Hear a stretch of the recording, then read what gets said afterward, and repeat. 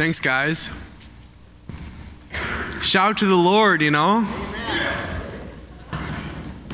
In the pre-service production meeting, Nick said, "Man, shout to the Lord. That song reminds me of Bill Clinton," which I thought was kind of funny. Welcome. My name is Vince Pieri. I am a pastoral fellow here at High Point, which is a kind of goofy sounding title that basically means I'm like a pastor in training. So I finished seminary about a year ago and started working at High Point right after that. Right now, my responsibilities include overseeing the worship ministry. I'm also teaching a class for some of the 20-somethings. I meet one-on-one with some men in the church and do some other odds and ends, and sometimes I preach. So here I am preaching. Yeah, thanks, Fran. The one other thing I wanted to say, because some people haven't asked me about this, and I want to just get it out there so it's not a distraction for anyone, is that a lot of you have been thinking that I am leaving High Point and moving to Chicago to work for a church there. And the reason you think that is because I told you that I was leaving High Point and moving to Chicago to work for a church there. So that is actually no longer the case, for a long story that is too long to tell now, but everything worked out really well, and I still have a great relationship with that church, and it just became really evident that that's not what God was doing right now. So I am staying at High Point for the time being, indefinitely. Thank you guys for clapping. That makes me feel great. I'm not exactly sure what my role is going to be, because when I told High Point that I was leaving, they hired someone to replace me, which is a totally logical, rational thing to do. So I might do another year in some kind of fellowship position, or I might like work here part-time and then work outside the church. Or I might just volunteer here and work somewhere in the community, but I really feel like this is where God wants me to be right now and to be part of what God is doing at High Point. So there you go. Now you know. Ready for the sermon? Okay, so we've been doing this series called The Art of Normal, and the whole idea of this series is that we don't go from mountaintop to mountaintop to mountaintop in our lives. We don't go from success to success and high to high. Most of our lives are spent doing the daily things, the daily grind, waking up in the morning, brushing your teeth, putting on your pants, going to work, dealing with a cranky spouse, dealing with your crazy kids, going to sleep, waking up, doing it again the next day. And it's easy to feel like, what is the point of all this? And it feels mundane and routine, and this series is all about how God wants to breathe life and meaning and purpose into those daily things of life that will allow us to honor Him in them and glorify Him in them and find joy in them and point people to God through them. We did one sermon on marriage. We did one on parenting. We did one on work. Those are all online. I would really encourage you to go and watch them and catch up, because they were really powerful. Today, we are going to be talking about friendship, the daily thing of friendship. This one is close to my heart, because I am turning 30 in a couple months, and I am still single, although I do have a girlfriend right now. Bam! Got myself a girlfriend. But through my 20s, I've been single, so not married, no kids, and I have learned, and it has been a process of how important it is for me to have close friendships, to stay emotionally healthy and spiritually healthy, and to build a community around me that's going to keep me whole and doing well. And as I've learned the power of having close friendships, I've also realized that it's something we all need. Even if you are married and have kids, or kids grown, you have grandkids, we all need these close friendships. And sometimes I sit down with married people and they're dealing with whatever they're dealing with, and I'm like, your problem is that your spouse is your only friend. That is not how we are designed. We are designed to have close and meaningful relationships with the people around us, especially the people here in church that are brothers and sisters in Christ. There's a lot about friendship I'm not going to say today, because Luke Zika, one of the interns here, preached an incredible sermon about friendship 4 months ago in December. I would encourage you to go watch that. I don't want to just say all the same things again, so there might be some things I don't say that you want to hear me say. Today, I'm really just going to make one point, and that's this, that we are called to deeply love our friends. That sentence is going to live on the screen for the rest of the morning because I want you to remember it and I want you to internalize it and I want you to take it to heart. And when I talk about deeply loving your friends, I'm talking about loving your friends in that emotional, mushy-gushy, affectionate way. Love is an action, and it's a discipline, right? And we talk about that a lot. Look, it doesn't matter how you feel, you need to love people. And that's true. That's definitely true. But love is also something that happens in our hearts. It happens on the level of affection. This is a verse to just kind of get us started. This is not the main passage we're going to be looking at, but this is one verse that talks about the idea of love being also something that has to happen on a level of affection. This is from 1 Peter, and it says this: "Now that you have purified yourselves by obeying the truth, so that you have sincere love for each other, love one another deeply from the heart." That's what we're going to be talking about. How do we cultivate that love for one another from the heart, and what is that supposed to look like? The Apostle Paul talks about the same idea when he says, hey, look, you can give away all of your stuff. You can give all your money away to poor people and people in need and still not love them. And that means that love is not just an action, it's also something that has to be cultivated inside us. And if we are loving in our actions but not in our hearts, Paul says we're like a noisy gong and a clanging cymbal. And we don't want to be a church full of noisy gongs and clanging cymbals. We want to be a church that is emotionally warm to each other. This is especially important, I think, for High Point, because in the spectrum of churches, we are more on the left-brained side of things. You guys know what I'm talking about? We have a lot of epic people, very smart. We have a lot of business owners. We have a lot of task-oriented and rational and intellectual and focused, disciplined people. Those are all good things and part of what it means to be made in the image of God, that He has designed us to be that way. But that also means we have to fight harder to make sure we are staying relationally and emotionally whole and connecting with each other on that deeper level. Everything I'm going to say today is going to be impossible if you do not understand that this all comes from obeying the truth, which allows us to have sincere love for each other. And what that means is that you're only going to be able to love people as deeply as you believe that God loves you.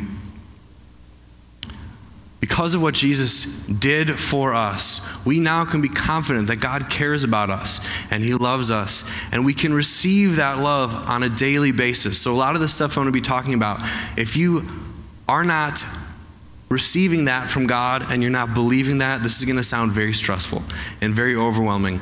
And I'm hoping that it might even encourage you to examine your own relationship with God and say, where am I at with receiving the love of God? Because that's what empowers us and motivates us and inspires us to be able to have this deep love for one another.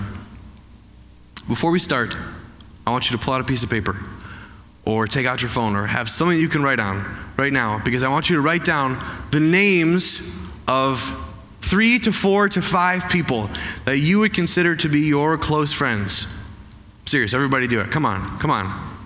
You're like, well, I can just think them in my head. No, I want you to write them down so you can see them, and so that there's going to be a few times in the sermon I ask you to look down and kind of think through how this is going with the people in your life. You cannot write down your spouse.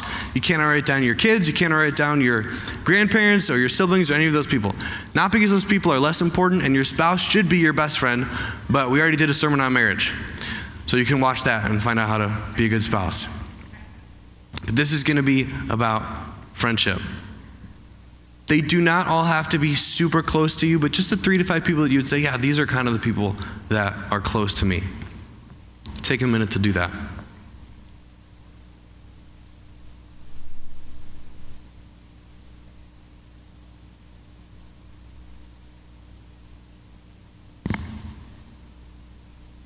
All right. For the rest of the morning, we're going to be talking about how deeply we need to love people. And to know how deeply we need to love people and what that should look like, we're going to look at the example of the way Paul loved a church in Thessalonica. It is one of the most emotional, touchy-feely passages in the New Testament, and I'm very excited to preach it. You would expect that from the music guy, you know what I mean? But, so you can turn there if you want. It's page 1796. And we're going to see that there's 4 manifestations of how deeply we are to love people. Before we look through the passage, though, we got to talk about the fact that this is crazy that Paul was able to love people this way. Here's the deal with Paul. If there is anyone that I expect would be relationally challenged, it would be Paul. Let's remember his story really quick. This is the guy who was the head of, not the head, but one of the top leaders in the Jewish religious party. He's at the top of his career. He's got everything going for him. He decides to follow Jesus. And does his life get better? No. It gets terribly, horribly worse. He loses his career because he's no longer Jewish. He becomes a Christian. So he gets thrown out from that party that he would have left anyways. But he is now an outcast from the people that were formerly his friends. And then they all tried to kill him. We forget that when we go through Acts and we hear all these stories about the Jews trying to kill Paul. Those are his people. Those are the people that were formerly his social group. They're now trying to kill him. When we talk about betrayal, that would be hard to recover from that and still feel like you could trust people. And then he's going through his life, and he's now a traveling preacher and apostle for Jesus. And everywhere he goes, he's dealing with all the stress of travel that we deal with travel, except just on a much worse level. So, we get like really stressed if the flight gets delayed a few hours. Paul's like, my ship went down. You know what I'm saying? He gets shipwrecked. He's hanging on to the piece of board from the boat going, okay, what next? That's how his life is all the time. He shows up in a town, he preaches the gospel for a few weeks, then people try to kill him, then he has to go to the next town. Can you imagine, like, if you went to Milwaukee and you're like, hey, I just got here from Madison. And they're like, oh, why'd you leave Madison? And you're like, well, all my old friends were trying to kill me. You'd be like, oh, and you're like, do you want to get coffee or like hang out or be friends? No, you'd be traumatic, you know what I'm saying? This is the guy that we're following. Before the letter that we're going to read, he was stoned. And I don't mean the stress got to him and he decided to take the edge off. He shows up in a city, he preaches the gospel, the Jews get mad, and he doesn't make it out in time. And they throw rocks at him until he's laying on the ground in a bloody pulp. God spares him, he lives, he wakes up, goes to the next city, gets thrown in jail, gets out of jail, and then finally gets to this town of Thessalonica. He preaches the gospel for literally like 3 or 4 weeks. He is not there a long time. People try to kill him. He leaves again. He leaves behind Silas and Timothy, his 2 friends who were preaching the gospel with him. They stay a few more weeks, then they come and meet up with Paul, and they give Paul a report on how the Thessalonians are doing. And it is after hearing that report that Paul writes the letter of 1 Thessalonians to these people that he's known for just a couple months. If I were Paul, I would think that I'd be like stuttering and, barely able to put sentences together and not trusting anyone, not being able to relationally bond with anyone. But we see it's just the opposite. As we go through this passage, we're going to see that there's 4 manifestations of what it looks like to deeply love people that Paul demonstrates. The first one is this, that we're called to love deep enough to actually care for them, deep enough to actually care for our friends. Look how Paul describes his relationship with the Thessalonians. He says this, just as a nursing mother cares for her children, so we cared for you. This is war-torn, scarred body, PTSD Paul. He says, and this is talking to people he's just known a couple weeks. He says, just as a nursing mother cares for her children, so we cared for you. Now, if you're here today and you're a mom and you've been a nursing mother, you're like, that's pretty impressive. The rest of us, though, we're like, okay, well, what does that really mean? I reached out to my sister and I was like, hey, you've got 2 kids, one of them's still nursing. Help me understand what life is like as a nursing mother. And I was blown away. There was just a lot of things I didn't even know. Newborns nurse 4 to 7 hours a day. That means almost half of a mom's waking hours are spent nourishing the life of this other human being. There's no schedule, there's no routine, there's no breakfast, lunch, and dinner. Everything is about this other person. When you wake up is decided by them. When you go to sleep is decided by them. What you wear, where you go, how far you can travel. Everything is about the good of this other person. And Paul says, that's the way I cared for you. That means there's no small group, there's no weekly Bible study, there's no accountability time, there's no whatever. All those things are good things. But I'm saying Paul's head, when he thought about the people that he was loving and he was caring for, it was not compartmentalized. It was not just this one thing. It was, what can I do to care for the people that God has put into my life?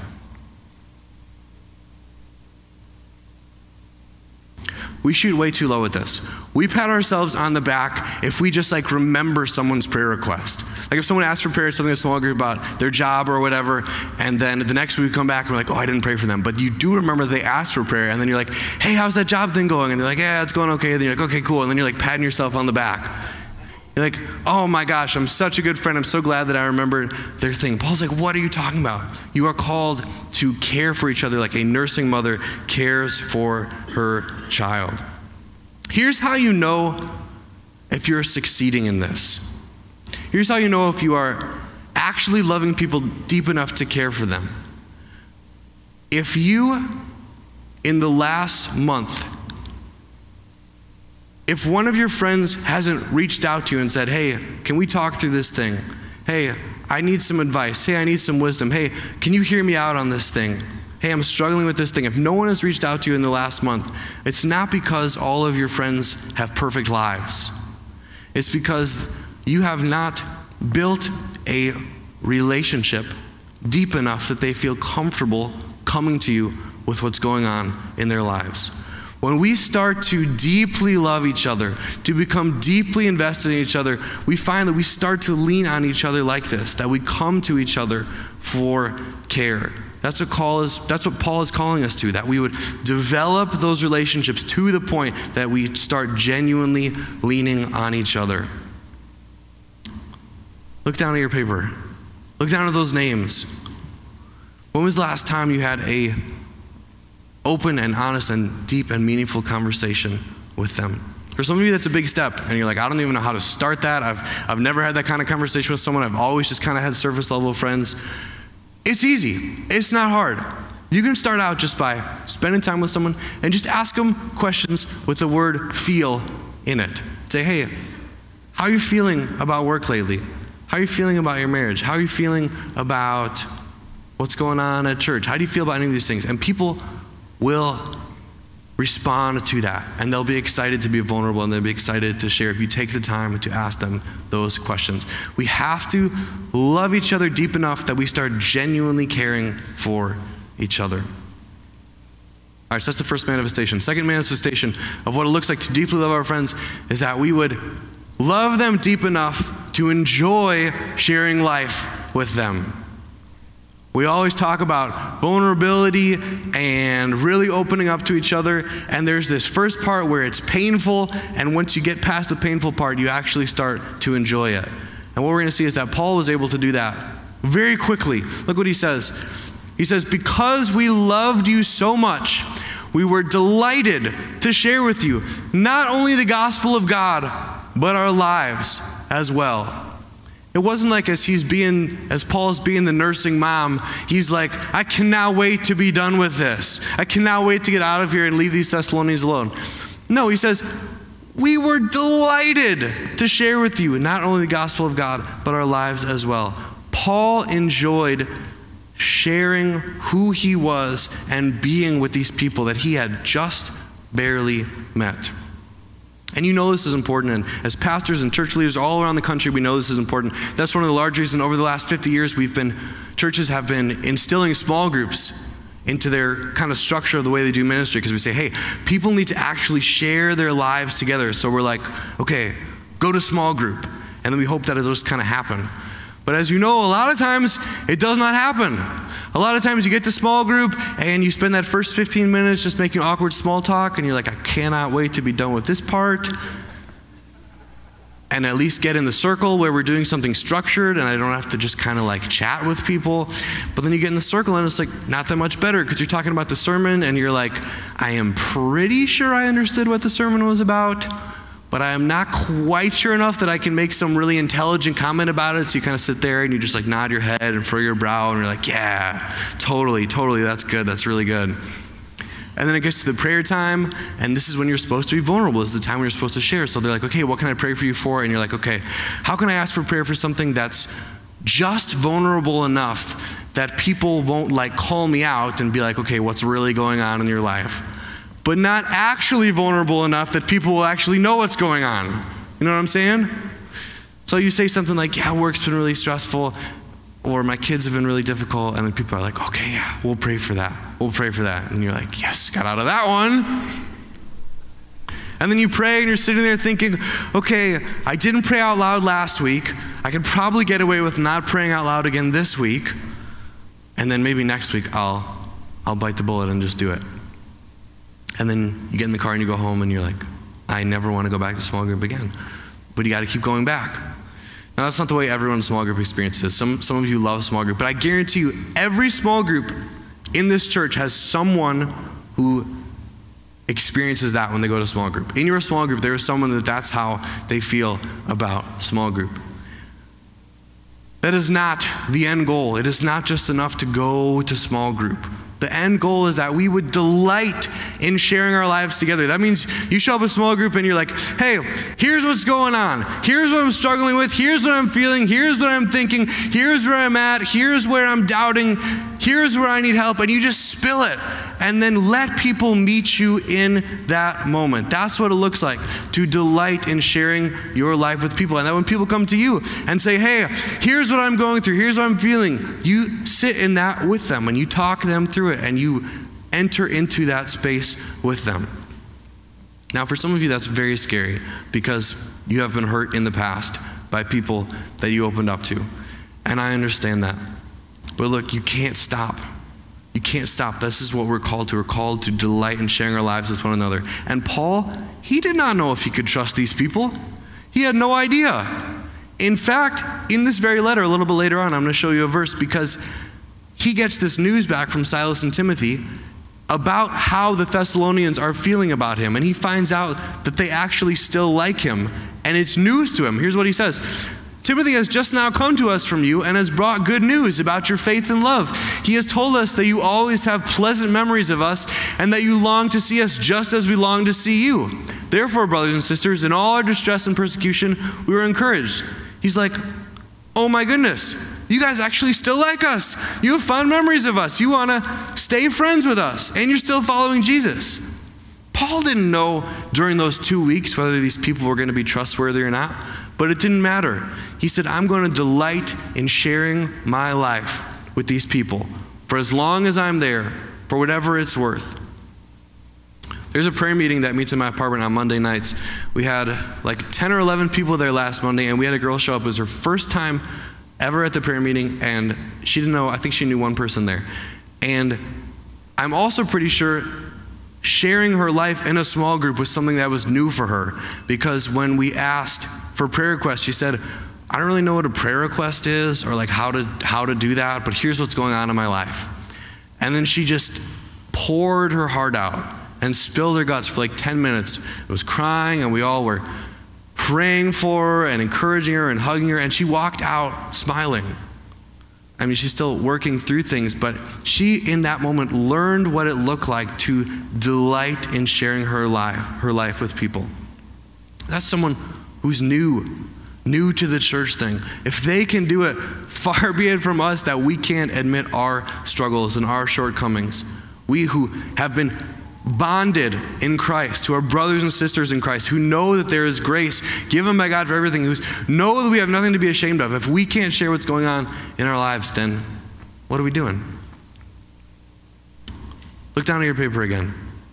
How many of those people actually know what is going on in your life right now? How many of them know what you are feeling? How many of them know where you are hurting? How many of them know what's going well? How many of those people do you regularly share your life with? Because that is what we are called to. We are called to love people deep enough that we actually enjoy sharing life with them.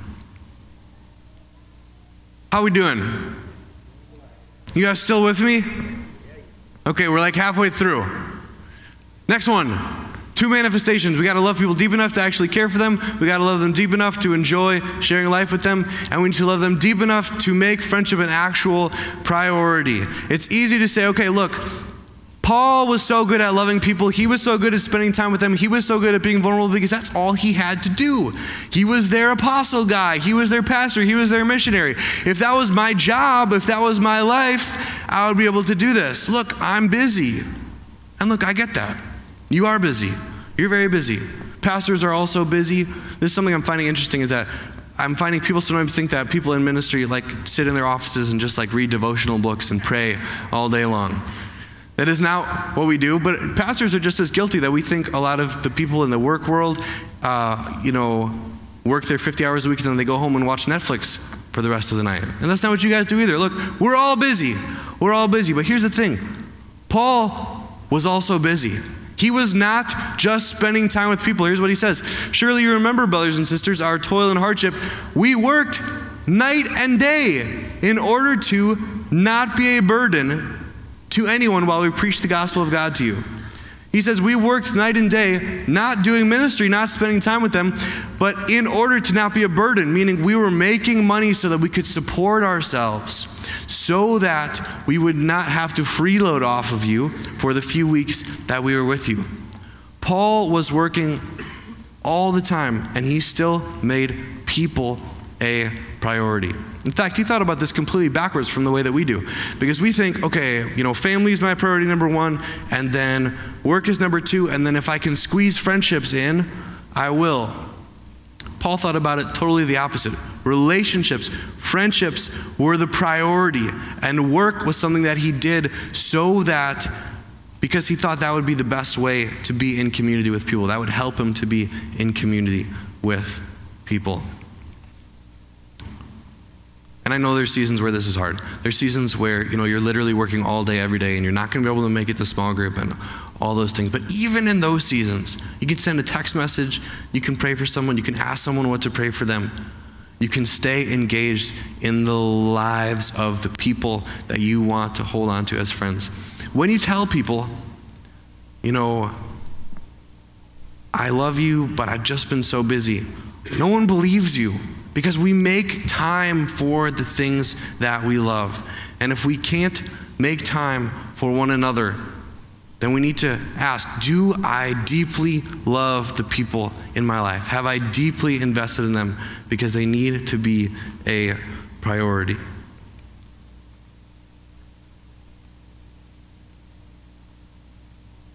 Look down at your paper one more time. Have you spent time with these people? Do they feel like they are a priority in your life? Maybe some of them live out of town and you can reach out to them, you can give them a phone call. I was convicted by this because I did this for myself when I was preparing the sermon. I wrote down some names, and there were a couple of them that I were like, yeah, these are like my best friends. And I was like, when did I talk to them last? Like months ago. Because some of them are out of town and I just haven't prioritized it. So this is something that I need to work through also. Okay, lastly, and this is maybe the most difficult and maybe the most controversial one, but I'm going to go to the mat on this because I think it is so important, and this is exactly what Paul demonstrates for us, is that we are called to love deep enough to get emotionally attached. It's almost like a dirty word. Because we are so all about being emotionally independent, and we read books like Boundaries that are all about how to stay emotionally healthy and not be codependent, and all those things are good things.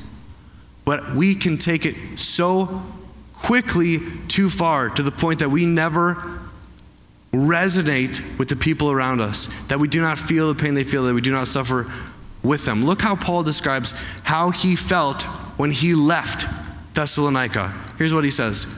He says, but brothers and sisters, when we were orphaned by being separated from you for a short time, in person, not in thought. Out of our intense longing, we made every effort to see you. Paul says, we were orphaned. Now, that doesn't mean that Paul feels like he lost a child. That's not what it means to be orphaned. A parent can't be orphaned. Only a child can be orphaned by losing their parents. That's what that word means. So Paul is saying, when we left Thessalonica, we felt like we were losing relationships that were so dear to us that it was like losing our parents. I mean, that's crazy. Can you imagine if some traveling pastor came to High Point and stayed with us for 2 or 3 weeks and kind of bounced around from house to house, and then when he left, he was like, I feel like an orphan. We'd be like, what's wrong with you? Feel so needy or something. But this is Paul saying, I have let myself become so attached to you that I feel like an orphan in person, but not in thought, meaning they are still on his mind. And he is filled with such an intense longing to see them that he's going to try as hard as he can to make every effort to be back with the Thessalonians. When was the last time you missed somebody? When was the last time you looked forward to seeing someone? Or when someone moved away, you were actually sad to see them go? I think for so many of us, we have just built up walls and said, look, I'm not going to feel anything. I'm going to let these relationships be just what they are, but I'm not going to let myself actually deeply emotionally care about the people that God has put into my life. We are called to feel what the people around us are feeling. This is especially true on a spiritual level. So much of what Paul was attached to in them was how they were doing in their walks with the Lord. This whole time that he's been away, he hasn't been sure whether or not they've even continued to follow Jesus. And when he finds out that they are still walking with Jesus from Silas and Timothy, here's what he says. He says, now we really live since you are standing firm in the Lord. Paul is saying, I was half awake and half asleep. I was half dead and half alive. I was like a zombie because I was so concerned with whether or not you were going to be faithful and continue to follow Jesus. That is the same way that we are supposed to think and feel about each other. That we are so consumed with each other's spiritual well-being that it actually affects how we feel about our own lives. And some of you have felt this before, that you have a kid who's walked away from Jesus and you so badly want them to come back. Or you have a friend who's struggling. That's right. If you felt that before, that is right. That is what we are called to do. And that means we need to actually get close enough that we start to resonate with those things. For so many of us, emotional attachment is the biggest thing missing in our lives, and we don't even notice. So much of the addiction and the struggle and the sin and the anxiety and the depression and all those things that we face are because we have not let ourselves become emotionally bonded with the people around us.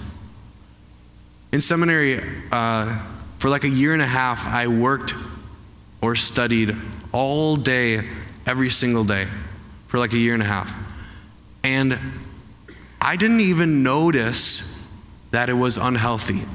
Because that's how it works. We don't even notice that we're not bonding with people until things start going wrong. And then, a few months later, I'm in counseling because things are going wrong. And I'm like, what's going wrong? And they're like, well, do you have any people that you're close to, that you're sharing life with? And I'm like, not right now, actually. And they're like, well, that's probably what's going wrong. So often when you go to counseling, that's like all they tell you. They're like, you need to have friends that you are close with, that you can share life with, that you are doing things with and being close to. And that's very biblical. If you look in the New Testament, there's 59 one another passages. Love one another, care for one another, honor one another, encourage one another, bear each other's burdens. And we look at that whole list and we're like, okay, well, maybe God will just make up the difference because I haven't actually done that for people or let people do that for me. Or maybe my spouse can just make up the difference. And it doesn't work. That's not how God has designed us. He has designed us to become emotionally attached to each other so that we can lift each other up and encourage one another and walk through this together. It's easy to say, look, That's Paul. He's more spiritual than me. He's more holy than me. But this is what he calls everyone to do. Later on, at the end of the letter, he says this, may the Lord make your love increase and overflow for each other and for everyone else, just as ours does for you. This is what we're all called to. You are never going to be criticized for being too loving of a person. No one will ever call you out on that. High Point is never going to be criticized for being too loving of a church. This is always something that we are called to be continually growing and continually fostering, continuing to increase in our lives and overflow in our lives is the love that we have for each other. Look down at your paper one more time. When you think about this, where is God maybe calling you to bolster up or to work at or to think about with the people in your life? Do you deeply love the people that you wrote down? Do you deeply love them enough to the point that you actually care for them, that you actually administer care to them? Do you deeply love them enough to the point that you enjoy being vulnerable with them, that you fought through that barrier until you're close enough that you can really share? Do you love them deep enough to make your friendship a priority even when you're busy? Do you love them deep enough that you are emotionally attached to them, that they're on your mind, that you're not praying for them just because you're trying to be disciplined in prayer, but because you're thinking about them and how they are doing? This is what we are called to as Christians. Here's why this is especially important right now at this season at High Point. Because we are praying for God to move. We're asking God to move, and not in some kind of crazy way where everyone, starts falling on the ground or jumping around in worship or miracles are happening. We are praying for God to move, that many people outside of this church would come and find a relationship with Jesus. And that might be you today, that you're here looking for that right now. We're praying that a lot of people who are broken and looking for truth and looking for answers would find a relationship with Jesus, and that we could provide a home for them to live out those first steps of their faith. And if God should choose to do that, this is going to be all that matters. They're not going to care how much we know. They're not going to care how disciplined we are. They're probably not going to care how much theology we know. The thing they're going to care about is, do these people love each other? And are they going to have the time and energy to really love me? They might not know that question in the way that to be able to say it verbally, but that is what is going to actually be going on inside them. Can I trust these people?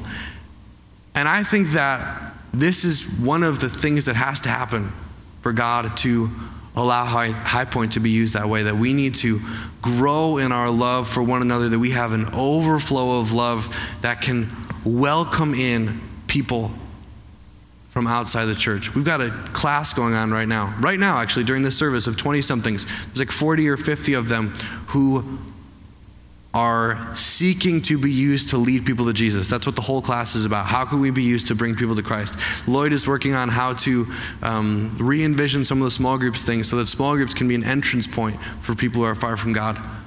This is something that we're asking God to do, but we need to be able to love each other so that we can love the people that God brings to us. I'm going to invite the band back up.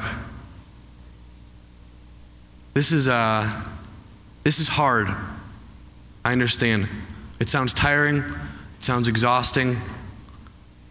But it is really the natural overflow of what happens when we start to believe that God loves us. Paul was able to live this way because he deeply believed that God loved him as a person. In Philippians, he writes that he longs for the Philippians with the affections of Christ. And he says he longs to go be with Jesus because that'll be better by far. Paul was deeply aware that God loved him, and not just in a, I have to love you because I'm God, but that God had genuine love for him. And for all of us, we are not going to be able to love deeper than we believe God loves us. And I think because sometimes we're so duty and disciplined and truth oriented that we forget that God actually has emotions. He actually has love inside him. If God says, I am love, I don't think that he can be love without feeling love. He says that the cross was a demonstration of his love. That means what Jesus did isn't even the totality of God's love. It means that God was in heaven and he was looking down on sinful, miserable, broken, stupid, selfish people, and he was filled with love for us and said, I'm going to demonstrate what is in my heart for these people and provide a way for them to be saved out of what is going on inside me. Micah 7 says that God delights in showing mercy. You know what that means? That means that God likes saving people. God loves saving people. God loved saving you, and he loves loving you. He enjoys loving us. And the love that we pour out is just an expression of what is actually going on inside of God for us. I know that's hard to believe because a lot of you have been walking the Christian walk a long time, and you're like, I'm still not done. I'm still not perfect. I've still got issues. I've still got struggles. And you're like, God, how is it that you could possibly still love me even now when I should be so much better? And God's like, come on. I loved you when you hated me. I loved you when you were rebelling against me. I loved you when you had nothing to do with me. While you were still sinners, I sent my son to die for you because I am filled with love for you. That's the God that we worship. That's the God that we follow. That's the God that we sing to. So we're going to sing this song now to close. And it's called Good, Good Father. And it is a very touchy-feely song. There's a line in there about the love of God being like the tender whisper of love in the dead of night. That's like almost a questionable lyric. But the chorus of the song says, you're a good, good Father. It's who you are, and I'm loved by you. That's who I am. That's who we are. We are who God says we are. And God says, I love you. I am for you. I am with you. I care about you. I want to know you. I want to have a relationship with you. That's why God is called a father in the Bible. That's why he calls himself a father. So let's stand up. I want to pray, and then we're going to sing this song.